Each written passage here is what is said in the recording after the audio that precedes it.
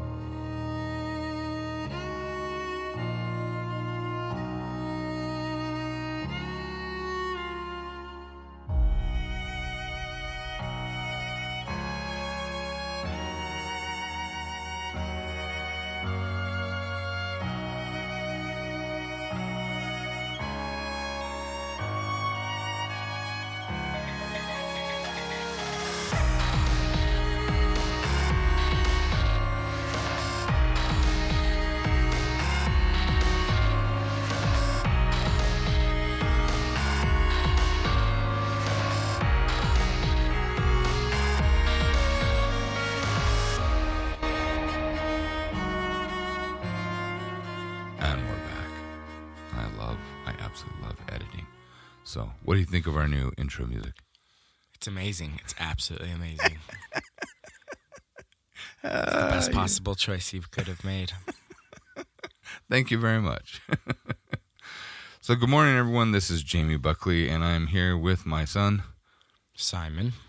And like I said before, I think it was our last podcast, where we mentioned we went to the American Fork Indie Author Day to do a book signing. And some of the results from that book signing, the questions that came up from teenagers, were not what I was expecting. And that is, even though they wanted to know more about the books, and we sold a bunch of books, the teens actually came up and they wanted to know about the process They wanted to know how, how Wanted Hero was written, how the Chronicles of a Hero were written, because I always tell everyone, these originally started as comic books. And that's kind of a fun background. And what usually precedes that is, well, so you've been doing this a long time? I said, yeah, since 2005. I've been self-publishing and selling this around the world. Well, can I talk to you about your process? And I don't know why I've always been trying to shy away from talking about writing. I just wanted to talk about the world and talk about the things that we're creating.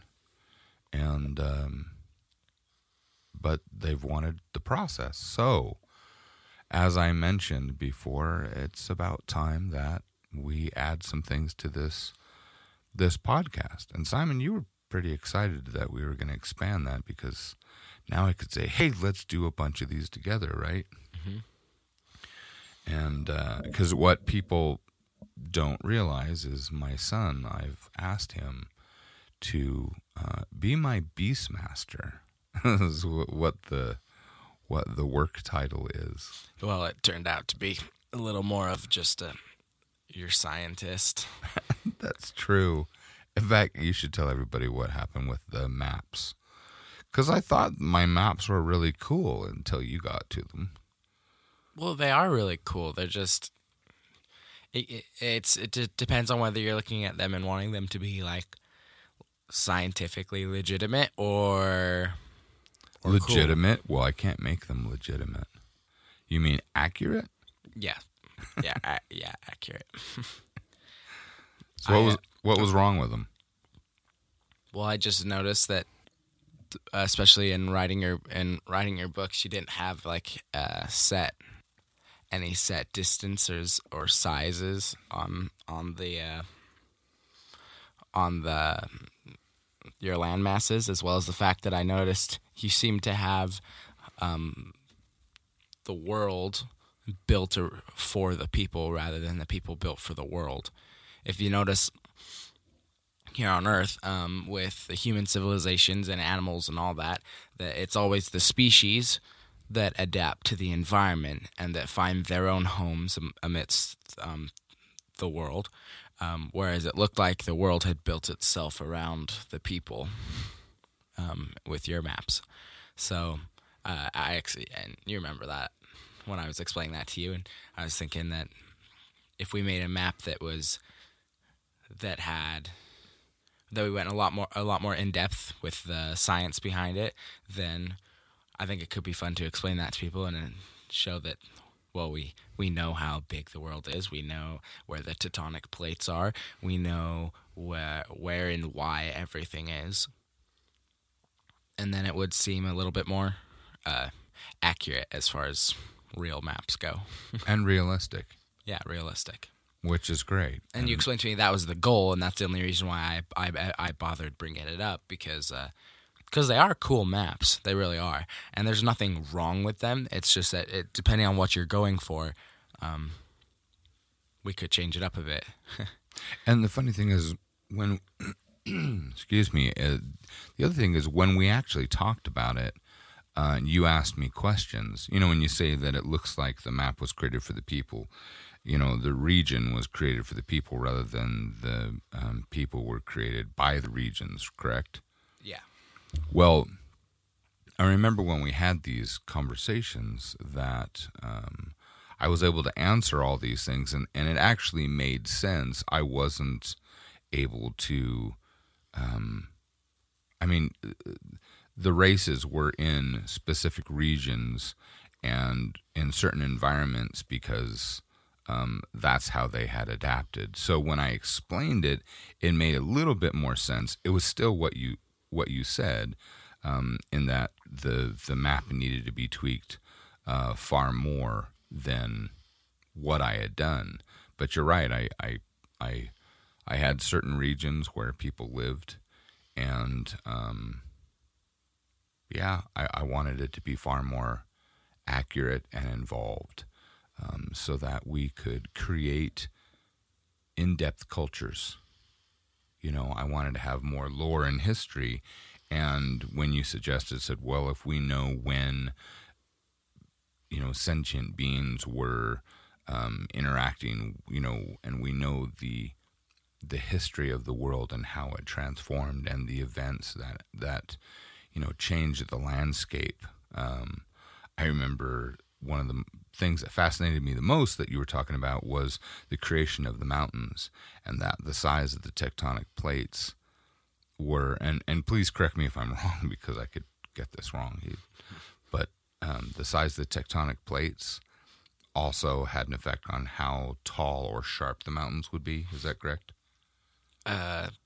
Or was it the size of the planet, wasn't it? So how mountains are made, they can be made in several ways. There's kind of like a volcanic form they have where the magma comes out of the top of the volcano and kind of builds a great big mountain and then dries. And that can make a mountain. But with mountain ranges, generally it's two tectonic plates hitting each other, either one dropping, one lifting, them just colliding with a lot of force. That's generally what caused. So most fault lines are under mountain ranges or at the base of mountain ranges because that's how most of them are made. So my point with the size of the tectonic plates is that the force from them hitting each other, or how much weight behind the tectonic plate when they collide could decide a lot how expansive they are. I mean, obviously, we can just say that they hit with a lot more impact, and that's why we have large mountain ranges. But you want it to be real.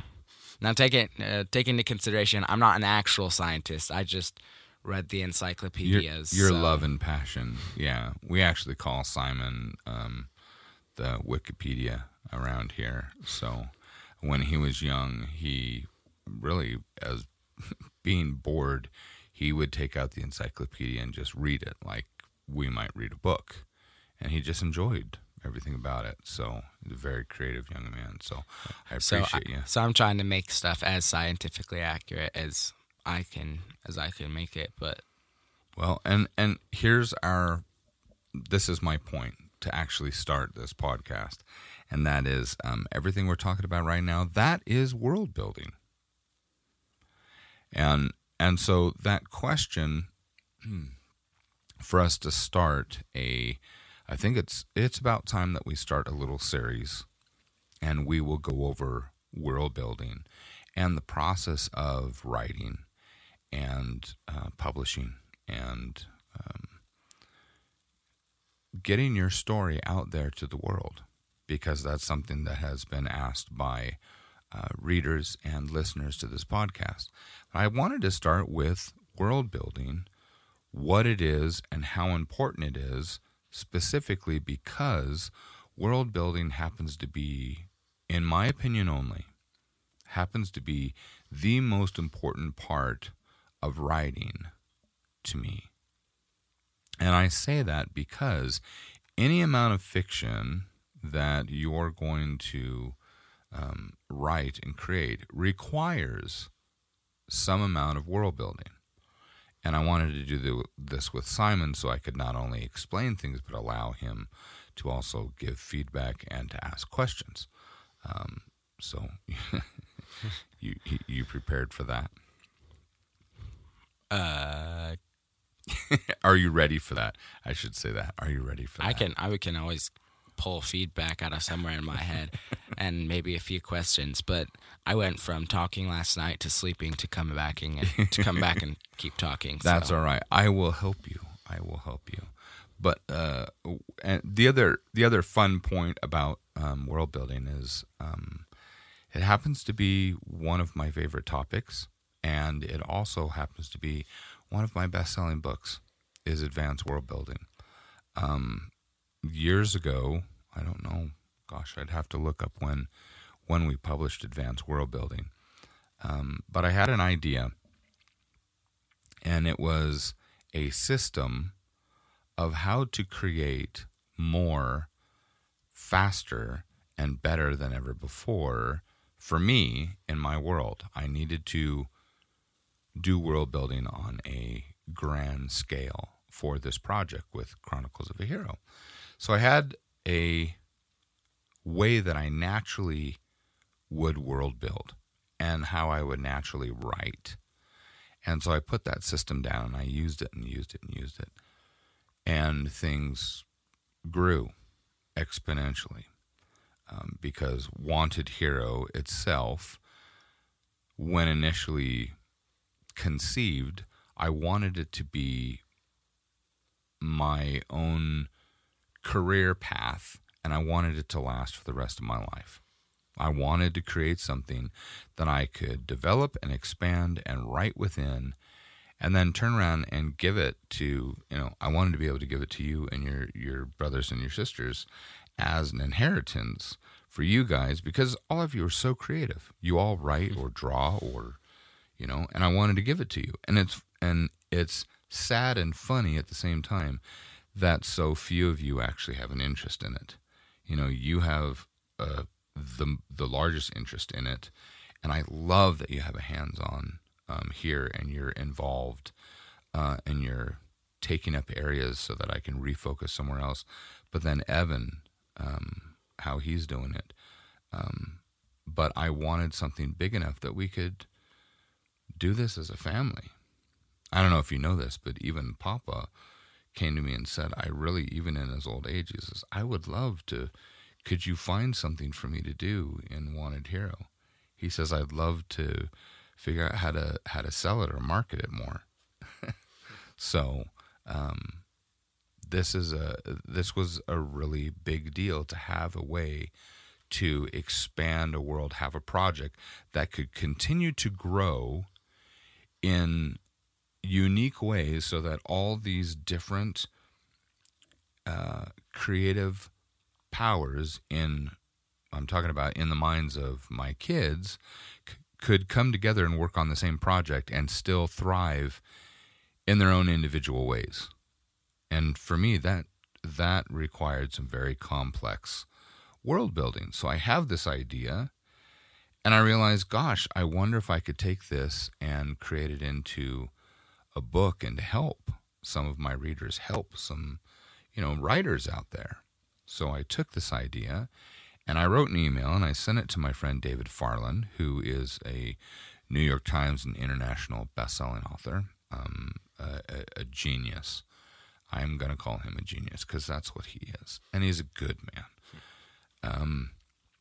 And I asked him, I said, Dave, I have this idea for a book, and I'm not sure if it's been done before, and I don't want to reinvent the wheel. I know I've mentioned this in another podcast, but I sent this to him. I said, I'm wondering if you would look this over and let me know if it's already been done, so that I don't waste my time if it's already been done. So I sent him the idea. He gets back with me right away. And he says, Jamie says, you have got to write this book. You've got to write this book and publish it for today's generation of writers. And I said, but has it been done before? And he said, yes, it's been done before, but 40 years ago by Isaac Asimov. Now, anyone who loves science fiction knows who Isaac Asimov is, and I was... Well, I don't, so maybe you should explain to me. No, you're going to look it up, because that would be a whole podcast in and of itself. Just look up Isaac Asimov. I mean, even looking at some interviews on YouTube when he would go on late night. I mean, watch when he showed up on the David Letterman show, and I think at that point he'd already written like 200 books. I mean, prolific writer with Isaac Asimov. That's just, it'll blow you away. But I asked Dave, I said, well, if I write this, would you do a cover quote? And he did. He said, absolutely. And so I wrote the book, and it's called Advanced World Building, and you can find it by going to advancedworldbuilding.com. We're going to talk more about this, and I think we'll even do a set of shows on some of the techniques in that book. And I think it's been long enough. I should probably do an updated version or expanded version of that book. But from that, We've also made tools for writers, and they have just been selling like hotcakes ever since they came out because they're useful. They're hands-on tools, and a few things about it that are unique is I wanted to solve writer's block. Instead, I wanted to help prevent you ever getting writer's block and then show you a way to compel your own mind to be more creative. And that's what we did. And we put it in a book. And then we gave created tools for you to organize those things that you create so that you could have your own. And I was thinking about you, Simon, when I was making this, is because you like the journals, don't you? Oh, yeah, absolutely.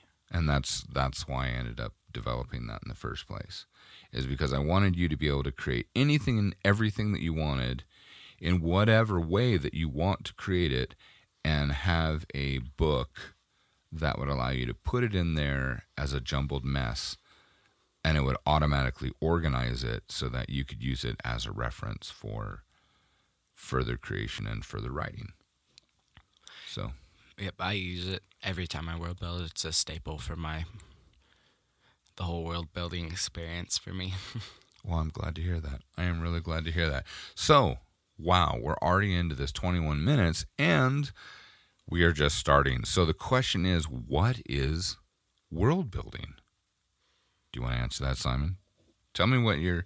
And there's no wrong answer. I just want to know what you know, or what you think you know. How would you define world building? I think world building is, well, simply put, the building of your imaginary world. It's what you come up with, events, times, places, characters. It's everything that you make up in your head. Everything that comes from your head down onto the paper. And that's the world building. That you're building your own little world to ride in. And obviously that, like we've talked about before,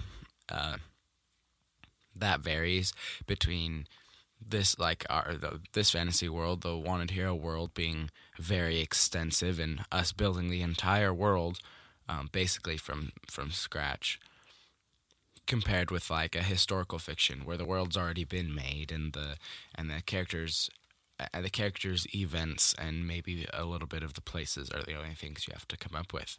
But anything you have to come up with to put in the book is the world building. And that's basically the definition is, like I said before, anything that is fictional is going to require some world building. And you made a statement last night when I said how much, or someone had asked us the question of, well, how much world building is enough world building? And do you remember what you said? What I said? Yeah. Nope. You said it depends upon the world. Oh, that's right. So world building is it's everything about what you're going to be writing about. So when you ask how important is world building, well, how complex is your story? How unique is your story?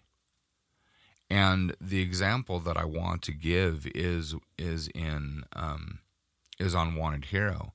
And I want to show you something, Simon. When you go to wantedhero.com, and so you've got my effort of taking over 3 million words and notes and to put them in one place for readers to search them and have fun. I'm just looking at the world content here. And you've got Start Here, you've got our published works, but then it's got the Chronicles of a Hero, you've got Hoban's Field Guides, you've got special books, and you've got People to Remember. And I'm reading down the table of contents is what I've got. You've got under races and cultures, you've got human, gentry, Iskari, Ivalu, Gutolim, Nocturi, Valen, Theron, Taku, Gedi, and Duran. Then under kingdoms, continents and kingdoms, you have Humar, Kurokivi, Malistadel, Pavarios, Asalariu, Isumir, Vatinera, Mavro, Milamachus, Iskari Kalam. Then we've got places to visit. These are just the general categories. Places to visit, organizations. Oh gosh, if I click on organizations, can really go into depth. Beast, botany, and blades, conditions and disorders, magic, lore, documents and records, and special goodies. So that's just the general, and then it gets broken down even deeper than that. I mean, heck, if I click on gentry, that goes deeper and deeper. If we go to Pavarios, you click on Pavarios, then it says Clockwork City. You click on Clockwork City, it goes down to gnome factions, gnome sports. You go down to gnome Let's see, as it go further down there. Go down to gnome factions. Then you got government faction, labor faction, religious faction, and GRR. You click on any of those, you click on government faction, then it breaks it down to gnome politics and political figures and gnome military. You click on labor faction, then it goes down to WHRN, Wanted Hero Radio Network, religious faction, GRR. So all of these things that you break down further and further, this happens to be the world building that I'm doing to give complexity and flavor and, how should I put it, complexity, flavor, and depth to a world, so that when I write, it allows me to give that to a reader, to grab their attention and to keep it. Does that make sense to you? Yep. You are really not saying much this morning. You need to work up, because it's starting to sound like this is a bad idea to do podcast first thing in the morning. So, sorry, it's very. It's a big topic, world building. So I'm trying to figure out what aspects we're going to cover, because it's a big question. What is world building? Well, like I said, this is the most, in my opinion, it is the most important aspect of writing, because it is the core. It's the foundation, and you're actually creating all the tools and content. I see too many attempts at writing where someone takes a person and then tries to design all the things about their life. And I know, your mother's asked this.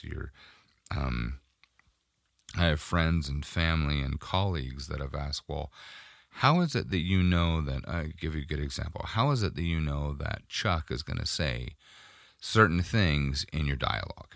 Because his responses are pretty, Chuck's responses are specific. Would you agree? Yes, they are. Okay. And Dax's are usually pretty specific as well. Don't you agree? Yep. Okay.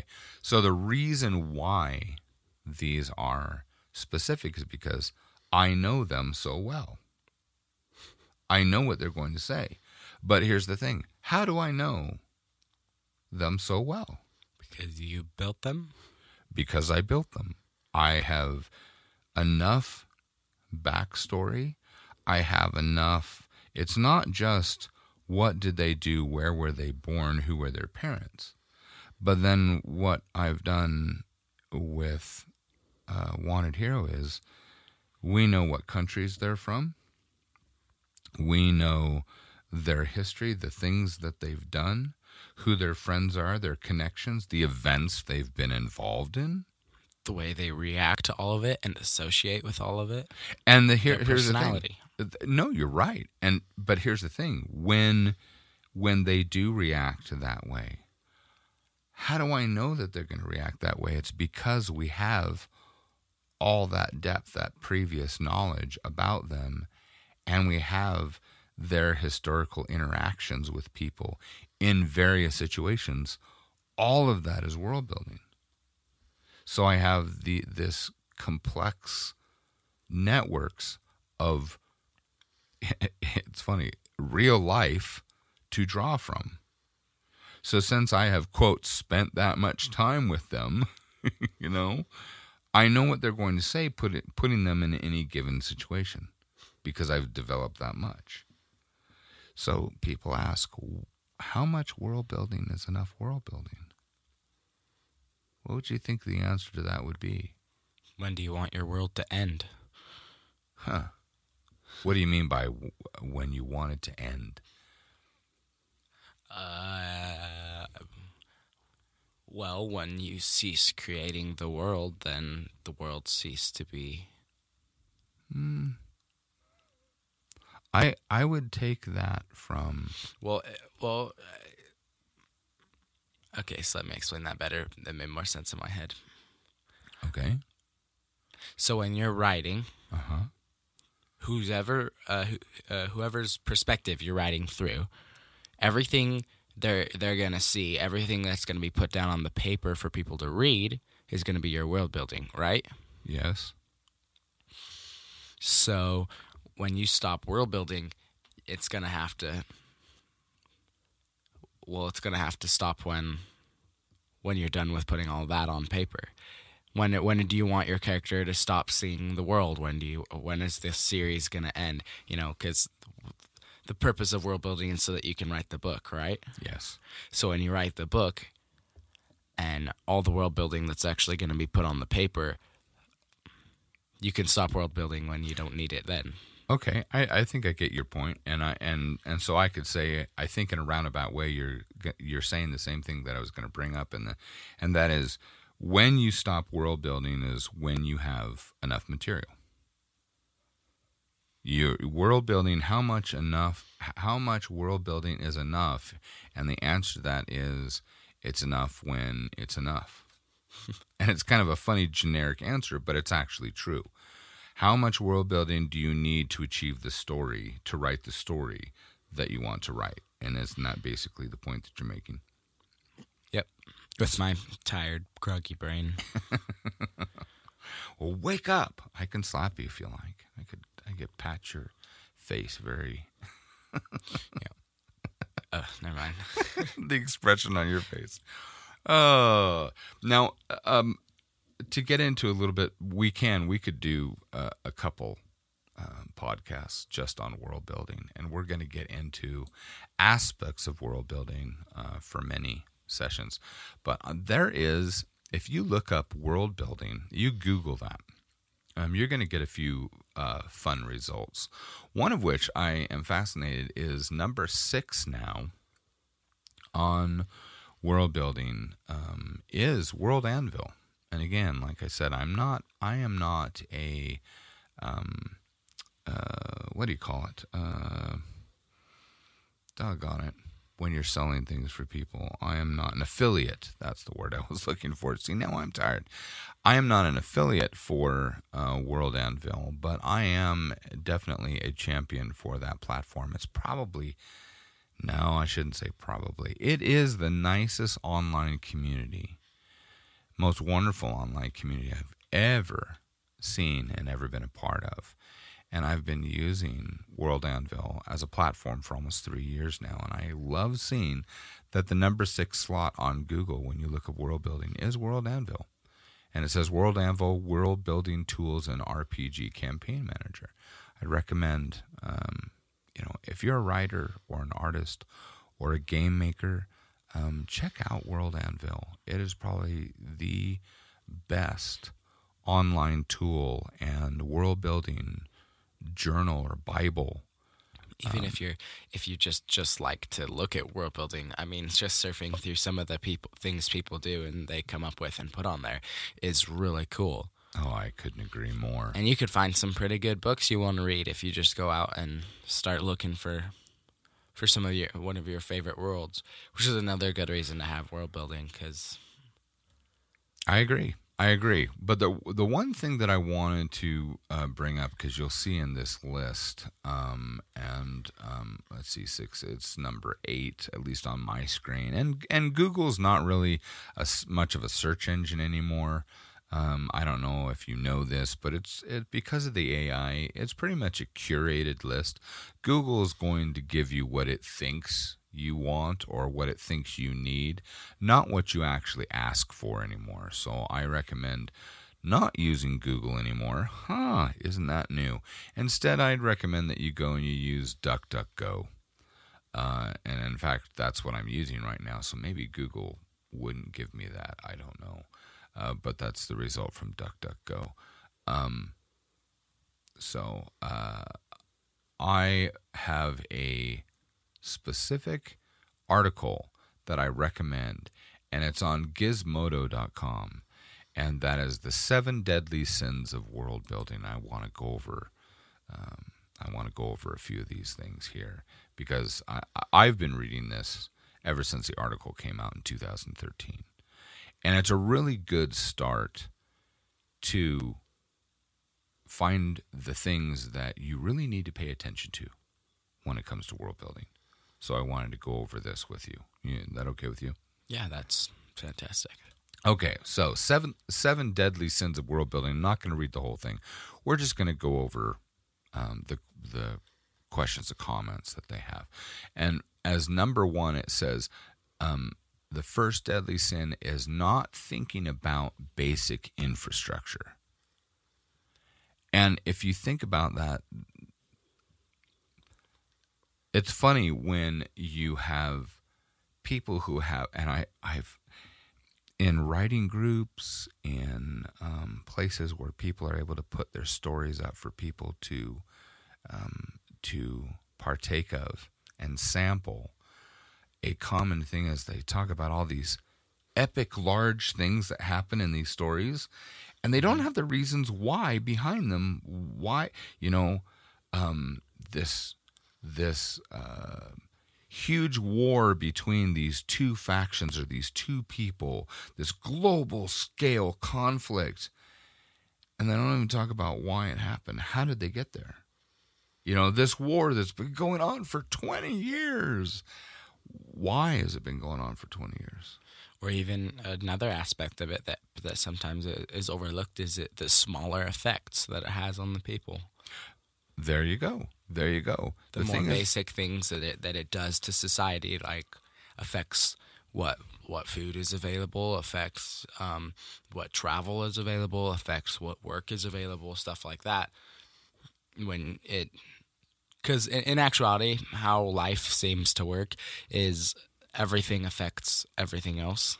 Yeah, exactly. And through a chain of reactions, everything's got an effect on everything else. And that's another reason why I was talking to you about your maps and some of the world building is because if you look at things from a scientific standpoint, if you look at things and try to make it as real as possible, you'll find that lots of it has a much more profound effect on everything else than you might think. I agree. So with our developing the world and developing the maps through time, that's going to decide a lot of even really, really small things, like what crops can grow where, what fish will swim where, what tides are where. Yeah, I was really fascinated about how the weather would change and how the weather would be different in different regions, right? Mm-hmm. And also with certain events, weren't you talking about, if there are volcanoes in certain areas, that's also going to change the structure of the soil. So like you just said, what kind of crops will be able to, and that also affects what animals will be available in different areas, correct? Yep. So it's funny that this first question, not thinking about the basic infrastructure, is there are so many stories and writers that focus on the big epic aspects, and they forget something as simple as food, clothing, and shelter, and how that affects everyone and everything, and it is not addressed. Because imagine if you were in the book, it'd make a pretty big. Imagine if it happened in the world right now, it'd make a pretty big difference if a war happened and it was so big that your choice in food was halved or even quartered, and that you would definitely notice, and it would definitely be noticeable in society that your way of life was changing, even in small ways. Very much so. Very much so. So that brings me to the second deadly sin in this article, and that is not explaining why events are happening now. That's the other side of what we were just talking about. You have, I'll read this little section. Chances are your story revolves around all heck breaking loose in your fictional world or your fictionalized version of the real world. One major world building flaw is not explaining why heck is breaking loose now as opposed to 20 years ago or 20 years from now. Why is the Dark Elf army showing up now? Was there something preventing them from showing up which has been removed? Will it be too late if they wait another year or two? These are things that, when it's asked, well, how much world building is enough? You need to have the history and connect things together. Create some timelines. Why are people acting the way that they act? I think one of the point behind some of the world building and a question that'll really determine how much you need is you're done world building when people can ask you a question and you can answer it. Oh man. Okay, so here's a story with that. So we're back with, I'm writing book 9 now, and this was back with Prelude, and it's before I met David Farland. And I remember writing the script for Prelude, and I would bring things to your mom. And my wife she's incredibly smart. She's one of the smartest people I know, and she's a school teacher. So I'm giving her this story. She's reading things, and she comes to me with questions. And the first little while, which I've seen this happen with so many people, if I couldn't explain something, what do you think the blanket answer was? I know you know the answer to this. Just about everyone knows this answer. If I can't explain something, how do I just wipe over it with an explanation? Oh gosh. It hurts so much to say it, though. Just do it. It's just magic. Yeah, I would say that. And then my wife would go, nope, that is not. Really? You're going to do that? Your readers are so much smarter than that. And they're going to call you on that. And I would get so frustrated. We'd get in an argument, and I'd get so frustrated, I would march off like a 3-year-old. I'd throw a tantrum, and I would just leave the room because I had not thought it through enough. The fun thing about this is that it compelled me to come up with the history, the answers for these things. Then when my wife would ask a question, or my children would ask a question, because I have 9 daughters, and my daughters are ruthless when it comes to reading. When it comes to fiction, they would ask questions. Now, Simon is polite. You're just polite at this. And you work with me, and I like that encouragement. But I didn't get to this point without dealing with your sisters and your mom first. But she would say, okay, why does this happen? Instead of getting mad, I got to the point of, okay, I'm not quite sure. Then I would say, I'll get back to you on that. I would take a few hours or maybe even a couple of days, and I would come back. And I would blow my wife's mind and have this dynamic, complex, and interconnected history, lore, explanation, personalities. I would just cover that so that every aspect of that question was now solved. And she would just smile and go, okay, that's good. Now, I think to keep in mind here is you don't have to have a world in depth enough to answer all these questions. It's not a necessity. We're not saying that it's crucial to your writing. If you have enough world building to fill your books, that could be enough. However, don't you want it? Can you imagine how cool it would be if someone could ask any question about your world, and you could give them an in-depth Wikipedia version on how it connects and how everything works? I plan on that because that's what we're going for, is the being able to make everything seem so real. But I do get your point. But there's an aspect of that though. you're right. You don't have to go into depth. You don't have to tell your. Here's what I learned. You don't have to tell your readers everything. And you were right. You don't have to know everything. But I would go so far as to say there's world building that you really should consider. I want to make sure I use the right words here. That you should consider doing, even if it's just for you and you're not going to share that information with the reader, because it allows you to write better. Does that make sense? Yeah, that makes sense. Those are some of the aspects that I would say, that's how I know Chuck well. That's how I know Dax well. That's how I know Wendell well. Or Dathrin Istul. All these hundreds of characters, I know them well enough to know how they're going to respond to any given thing, or how they're going to interact with other people. But you as a reader don't necessarily have to know that. I don't. So you're right. and I was and in reading, I think it was, I don't know, is it mentioned in your advanced world building, the two different forms of writing, the outline version and then discovery writing? Yeah. The difference between like mapping everything outliner out and then the other just winging it, letting the story write the story. It's called an outliner and a pantser. Oh, okay. Going by the seat of your pants. So I think when you have all that world building, you're able to discovery write a lot better because the story, you already know how the story would be written. If you know Chuck, you don't exactly need to sit down and brainstorm how he would react. You're going to be in the midst of writing and go, well, I know how he would react because this is his personality. This is the choice that he would make. Exactly. So even if you do outline everything story-wise, there's a lot of discovery writing that's going to be able to take place if you have the right world building, because the story will, like we said, everything's connected. It'll pretty much just lay itself out in lots of ways.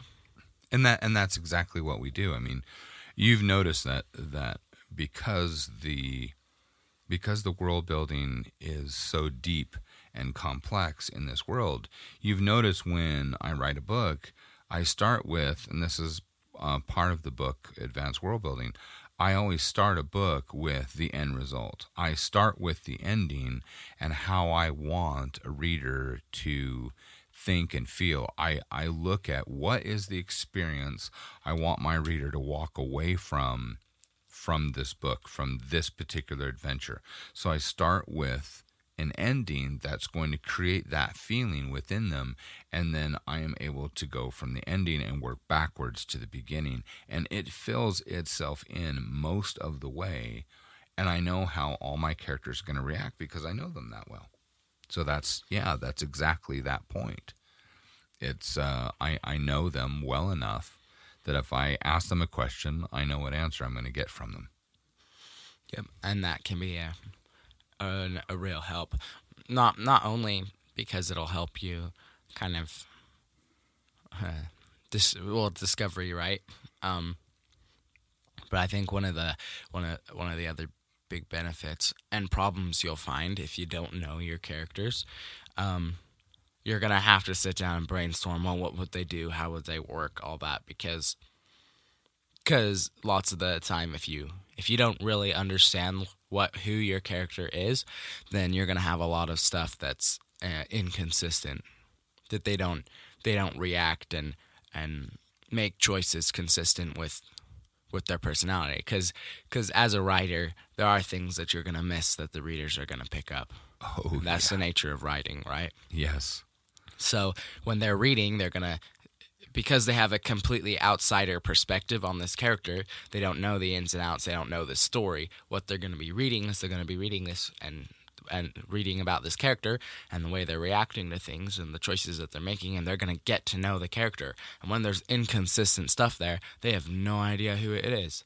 They can't really figure this character out, and it honestly does make it less enjoyable because you don't feel like this character is real or relatable. Especially if you get to know a character and then all of a sudden they change in an odd way later on. That would be I think that would be worse. I agree with you. I think that would be even worse. So, and it does generally ruin a story for me if you find that a character you're like, I just spent a book and a half getting to know and loving this character, and then all of a sudden they're just different. It's like, and here's the thing, they don't even have to change for the worst particularly, but if you don't have like a story explanation for the for the change, generally it's like, oh, come on. okay, question or the deadly sin number 3. It says creating fictional versions of real-life human ethnic groups that never go beyond one dimension. And I love this, and not having people think beyond. How can I describe this? You need to have complexity with your people. Not everyone.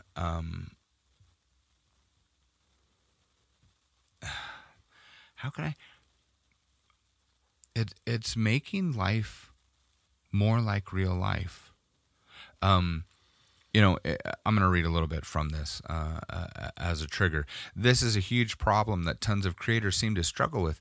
But as a rule of thumb, if you want to have Belgians, for example, in your novel, you're going to have to try to create an accurate view of Belgian society. If you decide that instead of Belgians, you're going to have an alien species called the Bezligens, who are basically Belgians except they've got antlers, you still have to try and make them well-rounded and as nuanced as possible. So you've got to have depth with your people. You've got to have reasons for what they do. You've got to have culture. You've got to create that culture.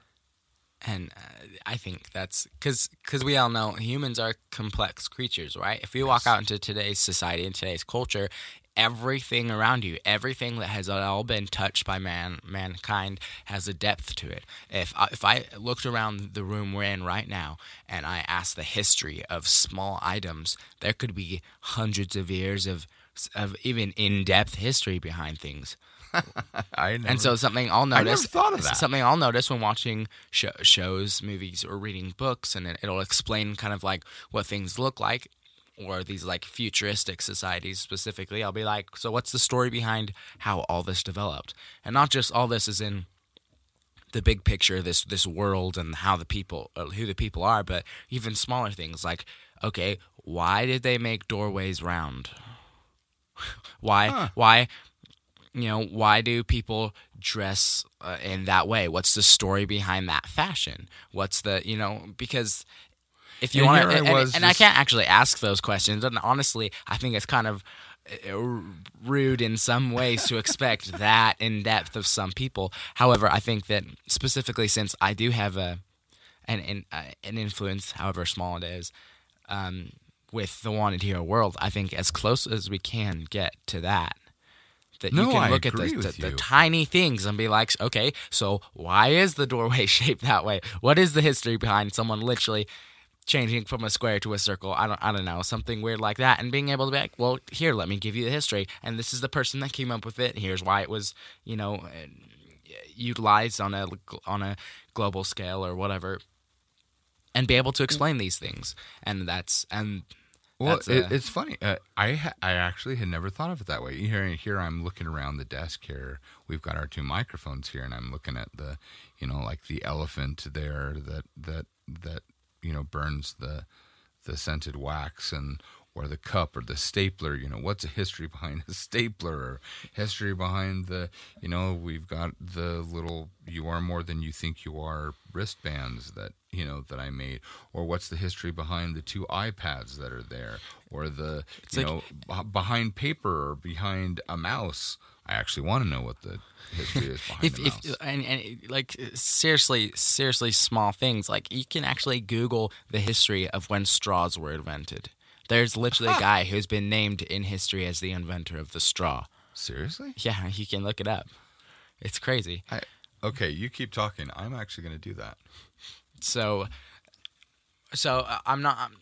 I don't think that it's fair to pressure people into going that in depth because honestly, because it takes thousands and thousands of years to develop the society we have today.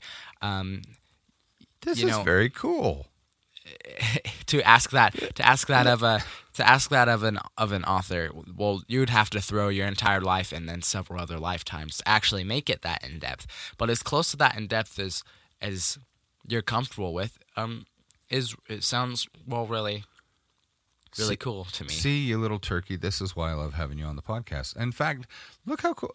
I've never even heard of this website, Thought Company. Biography of Marvin Stone, inventor of drinking straws. And see, they have an entire biography on the dude who invented the straw. This is okay. Marvin Stone, born April 4th, 1842, died on May 17th, 1899, was an inventor who is best known for inventing, patenting, and producing the spiral winding process to manufacture the first paper drinking straws. Before his straws, beverage drinkers were using the natural rye grass or hollow reed straws. I didn't even know they did that. See, and so even in a fantasy world or a sci-fi world, and they'll walk into a room and look around, and I'll notice the small things because they've built everything in the room to kind of inspire this feeling or idea of maybe a complex futuristic society or a fantasy environment, and I'll be able to look at everything and go, everything. If this was a real world, everything down to the smallest thing in this room would have thought put into it, would have depth put into it. So, and so, if you walk into a room and then if you had one book to explain the history of every single thing in the room, well, it'd fill the room. No doubt. Plus, we were talking about how it has influence. Everything has influence on something else. And in this article, it says impact on other industries. In 1928, electrical engineers began to use the spiral wound tubes in the first mass-produced radios. All were made by the same process invented by Stone. Spiral wound tubing is now found everywhere in electronic motors, electrical apparatus, electronic devices, electronic components, aerospace, tactile, automotive, fuses, batteries, transformers, pyrotechnics, medical packaging, product protection and packaging applications. Bendable straws, articulated straws, or bendy straws have a concerta type hinge near the top for bending the straw into a more favorable angle for sipping. Joseph Friedman invented the bendy straw in 1937. But look at the influence. They even have the original from the 1800s, 1899. They've got a picture of the first advertisement. Stone's patent paper julep straws. Huh. That is amazing. So they have paper straws that would be thoroughly saturated with hot paraffin wax of a high melting point.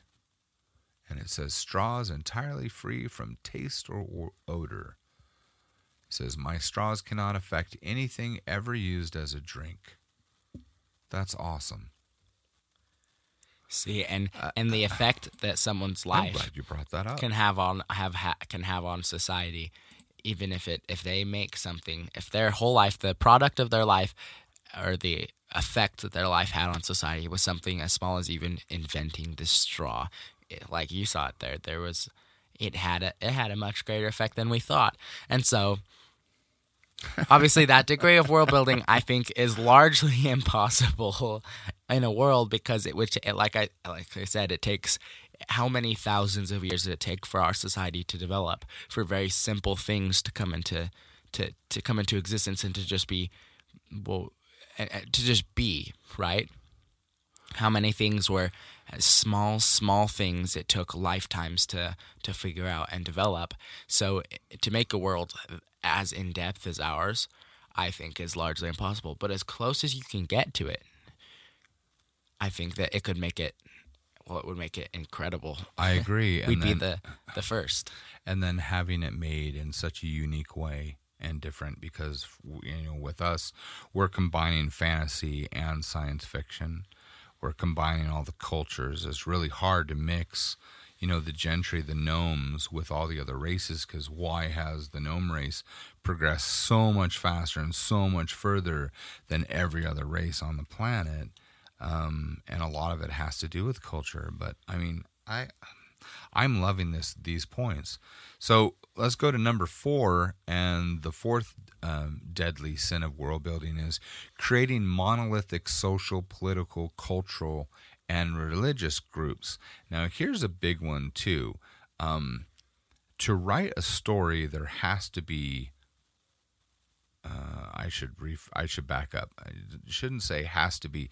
I'm going to give my opinion, and that is, for any story to be interesting enough for me to read. There we go. So now I can just point at myself. So if I say it wrong, it's all right. I accept the responsibility.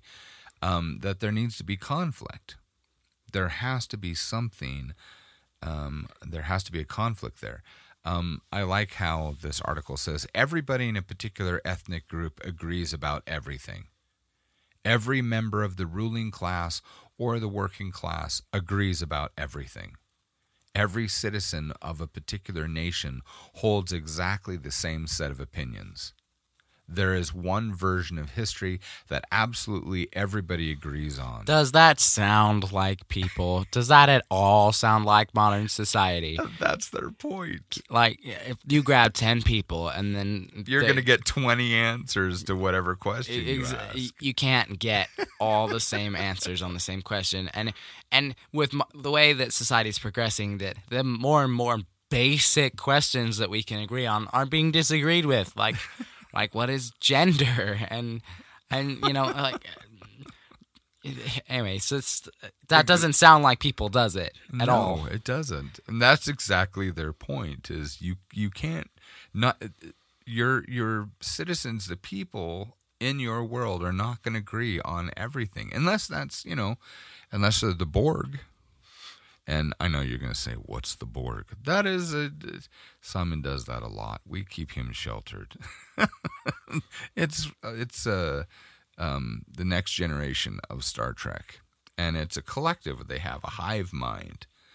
So they have a mother, and then they have all the drones, and they have a hive mind.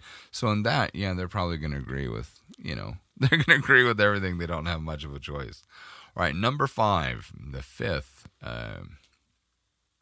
deadly sin of world building is inventing a history that is totally logical. Let's talk on that one. In an imaginary world, the strongest side always wins, and the people who are in charge are always the descendants of the people who were in charge 100 years ago. But real life isn't like that.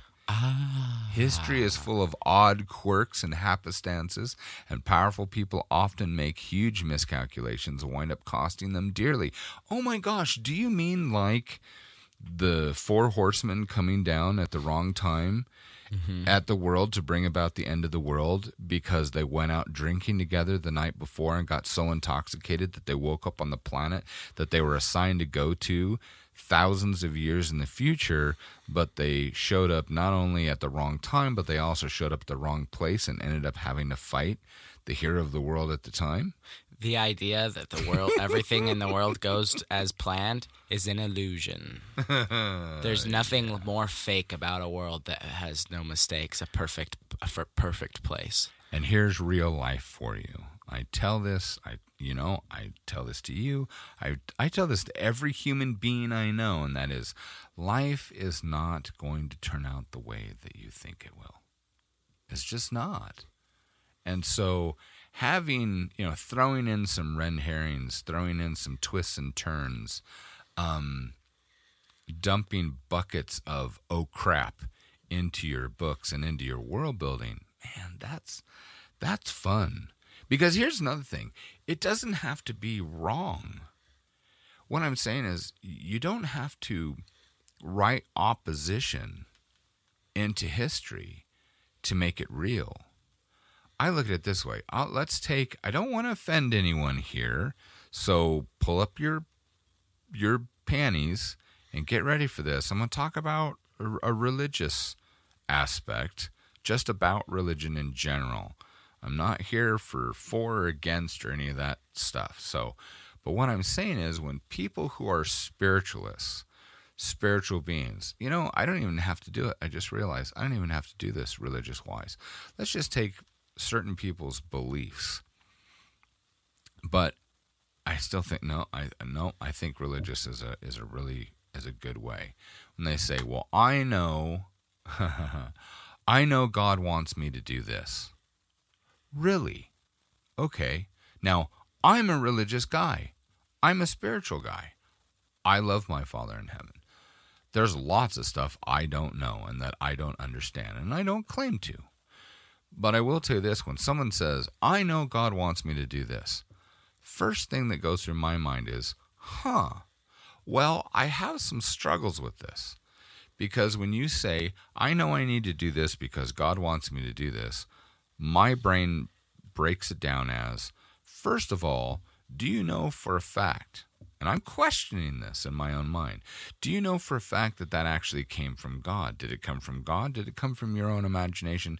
Did it come from the devil? Did it come from a blueberry gnome that's hiding in the back corner of your living room? I don't know.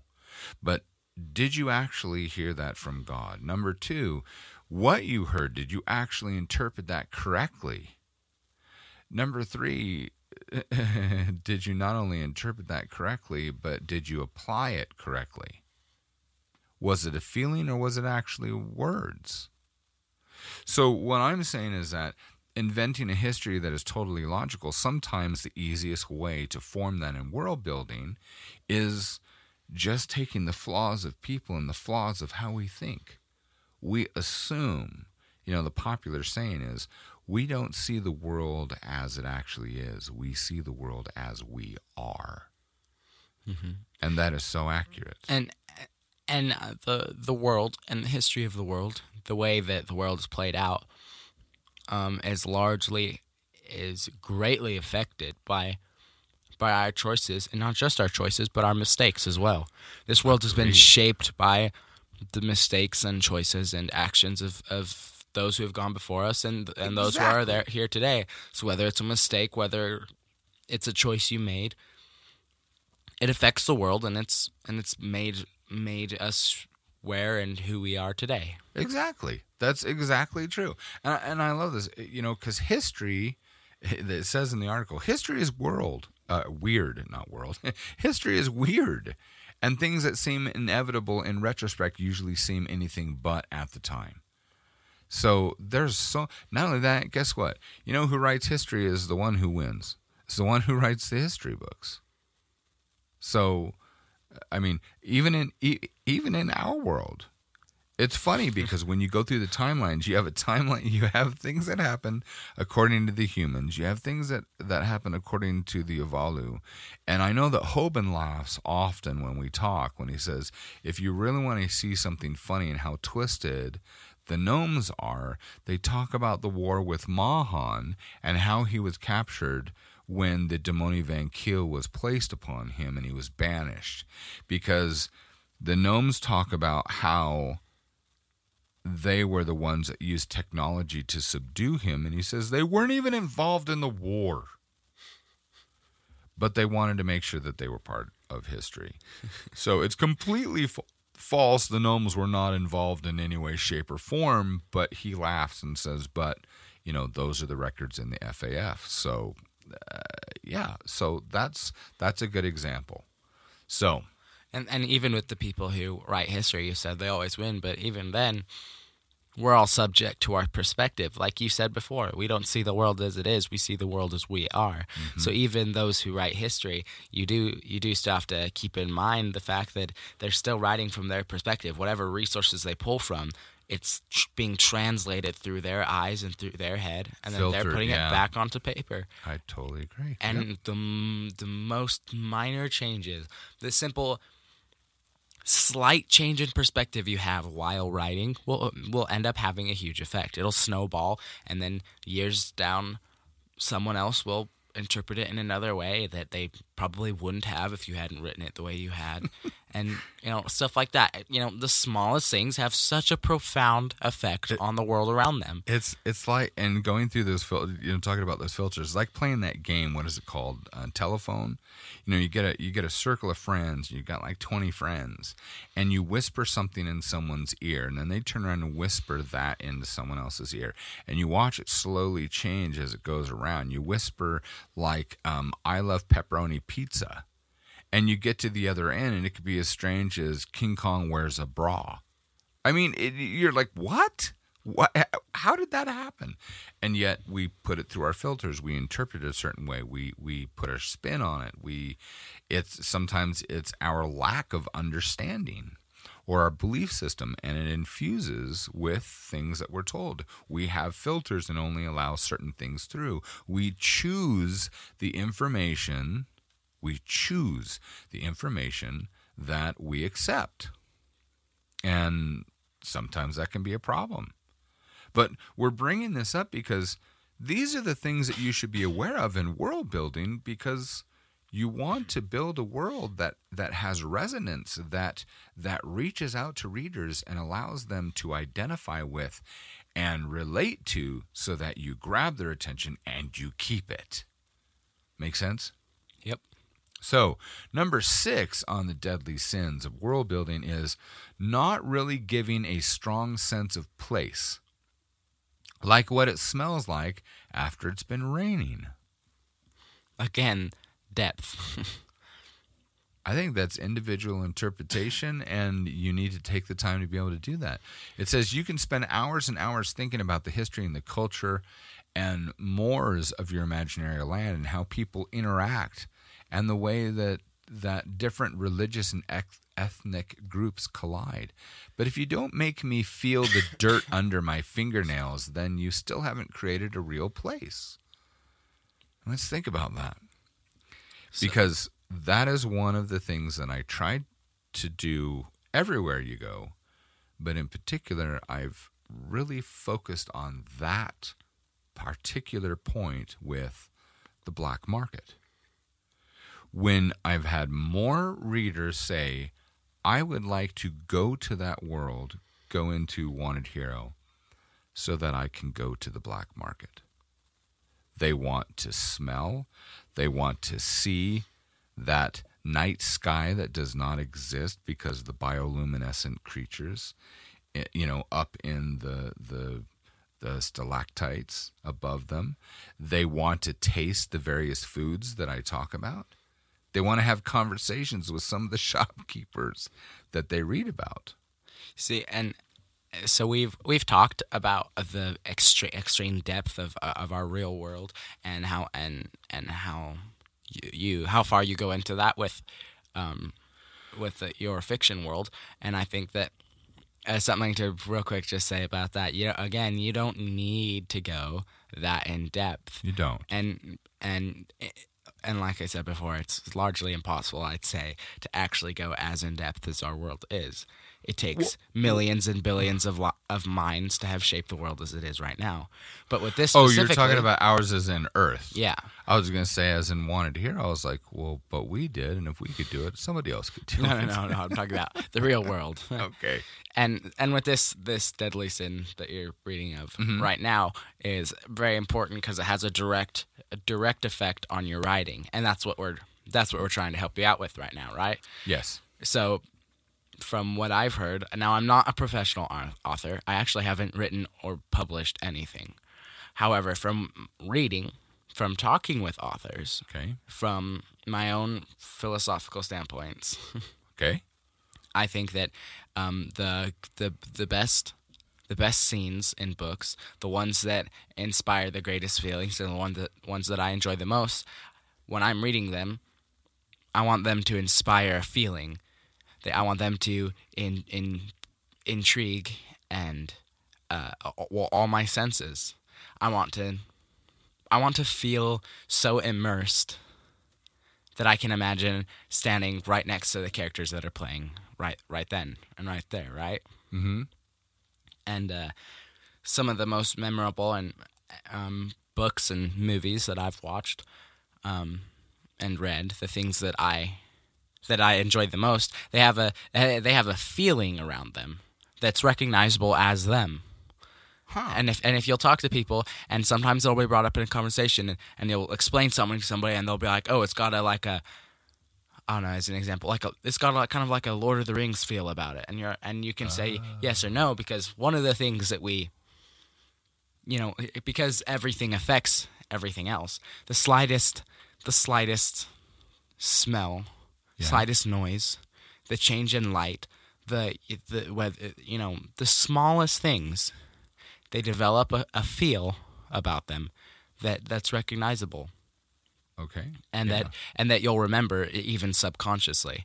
And so if you can inspire and create a unique feel to your book, something that the people, when they feel that, they think of your book, they know that it's your writing, they know that it's your world because it makes them feel the specific way. Now, I don't know how to do that. I know that some people have. I know that there are lots of the bigger Brandon Sanderson, to me, does that with some of his books. and I'd say that lots of the bigger, more popular books and movies and stuff they all have a feeling to them. Like there is, in my mind, a Harry Potter feeling, a Lord of the Rings feeling. I agree. The way that the world is portrayed, the way that everything works is just, well, it's got a feeling to it. It's not just the recognizable story. It's not just the recognizable characters, but the environment that you feel when watching or reading. It does play a part. So when you're doing the world building and especially talking about the environment around the characters, I think that's probably what makes those feelings is explaining what the world is around them and what it feels like. I agree. Another good example, I was looking this up, my favorite fantasy series, and it's funny because I've had a few, and now I have someone who I'm just going to be a fanboy forever because I think he's one of the greatest writers ever because he ticks all of my fantasy boxes, the way that I consume fiction, and that's Jim Butcher. And if you've never read the Dresden Files or the Harry Dresden books, they're for grown-ups, older people. But Jim Butcher, to me, my opinion, I think he's the greatest fiction writer there is. And I love that series. I absolutely love the Dresden Files. I think it's fantastic. Because he just pays such particular attention to every aspect of world building that we're talking about.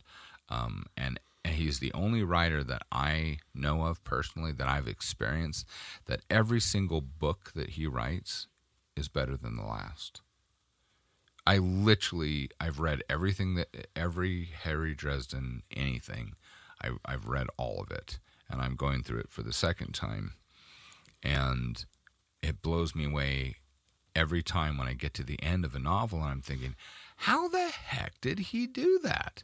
How did he just top the last book, which was my favorite book, and now I have a new favorite book? This is insane. But he does it. And those are the things that I try to rise to. I want to be like that as much as possible. Not what he writes, but how he writes. It's the same thing with Terry Pratchett. I have been most of my life, a huge fan of Terry Pratchett. You want to have a good laugh? Go look up We Freemen. And try to read that with a broken Scottish accent. You will laugh at yourself and laugh at the books. They're just brilliant. And I think this is where the actual writing and your skill in words does play a very big part in the successfulness of a story. It's because you'll notice that you'll consider some writers better at the simple writing aspect than others because they have a way with words that inspires those feelings, right? I agree. I agree. And for me, I write so much. I write like I'm writing the script of a comic book. Still, that's just my writing style. I write in small bits. I don't write long paragraphs. I write more in a conversational style. I write more like how I talk and how we have a conversation. So that's good or bad. That's what I do. But apparently And there are people who are going to like that and not like it. There are going to be people who will enjoy just different styles, and that's just the like he explained before. Nobody agrees on everything. That's right. You're not going to get every reader out there. It isn't going to happen, and that's okay. So we're to our last deadly sin, number 7. And it says, introducing some superpower like magic or insane tech without fully accounting for how it would change society. Oh, see, we talked about this a little bit before. Yeah. But small scale stuff. Yeah. Well, and like it says here, it says, if your pitch is, it's just like our world except everybody can turn invisible at will, then you've already failed. Because if everybody could turn invisible at will, it wouldn't be anything like our world, especially if this power had been around for more than a few months. So it's funny how you have, well, let's take like Wendell. Wendell has the hero mantle. He has the authority. It's a legendary power. There are consequences to everything. There is consequences. I have not only do we have magic, Simon, we also have technology, which is funny because technology is considered black magic with most of the world, and they don't want to touch it. The gnomes love it. It's part of their society. It's part of, every gnome at heart is a tinkerer to some degree. It's a characteristic of the race. Are all of them inventors and all that? No, they're not. But they have a natural affinity for fixing things or improving upon things. Discovery. And curiosity. Exactly, curiosity. But the consequences of that they're not welcome in most societies. It makes other races very uncomfortable to mess with things that they just don't understand. They don't understand. They don't grasp. And then you've got magic. There's some societies that embrace it, and there are some societies that just say that's just not natural. And a lot of the time it's not natural because they're not able to do it. So we have those aspects, how it changes society, how it affects society. Can you think, now that we've gone through those 7 deadly sins of world building, can you think of maybe another? What, another mistake people make when world building? Yeah, something that might be major. Another deadly sin. I think we could come up with at least one more. I know we can. If we sit down and think about it, we could do many, I believe. But can we think of one? I can come up with one. Okay. We've talked about the world building. We've talked about going in depth with it. We've talked about, how important it is. You said that you think it's the most important aspect of writing. Yeah. But a big mistake that people can make is going into the world building too much and lacking the story and the writing aspect. If you take too long explaining the environment, or you take too much space on a page trying to explain what your world is like and painting a picture, that you're losing the story, then you'll lose interest. I mean, the part of what makes a well-built world great is the stories that are put into it, right? Yes. What's the point of having demonic races and powerful powers, technology and all that, if there's no one to use it, no one to do stuff with it, and there's no story behind it, right? I think that, so should we call that the overshare? Yeah.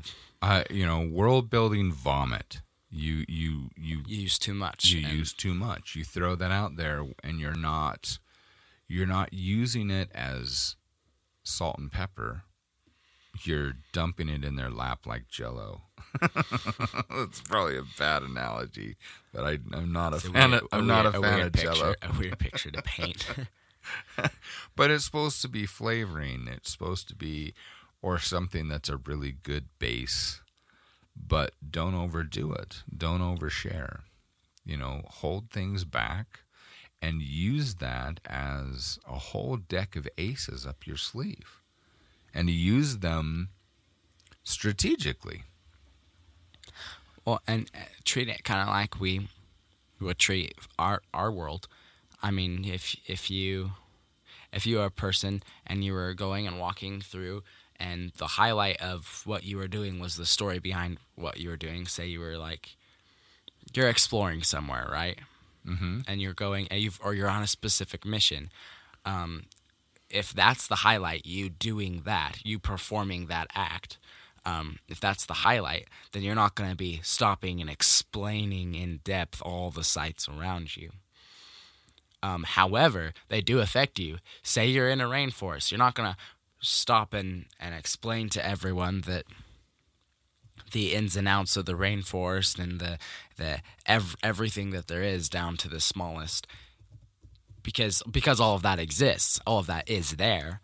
What you're going to do is you're going to explain what's affecting you, and then you're going to keep going with the story. Yes. And that's what's important. That's what people are looking for, I'd say. So the world building will affect the story. We've talked about how the smallest things will affect everything else more than you might understand. But you can't. But that can't be the focus. That can't be what it's all about. World building is a very complex, beautiful, empowering, and inspiring aspect of writing. And like we had said, if you are creating a fictional work, there is some degree of world building that it's going to require. You've got to do, if this is something that is historical work, you need to do research. If you are creating a fictional work, you need to develop that research. You need to invent that research. And so we're gonna leave it here, because we're gonna do quite a few podcasts. We're gonna get into world building. We'll address individual aspects and show you how to world build, and also provide tools and guidance in this. You can use as reference over and over. I'd like to end this on talking about advanced world building. If you go to advancedworldbuilding.com, that'll take you to a page on wantedhero.com, and it will say Advanced World Building, Creative Writing Tools for the Professional in You, Screaming to Get Out. And there are two things on there, two aspects.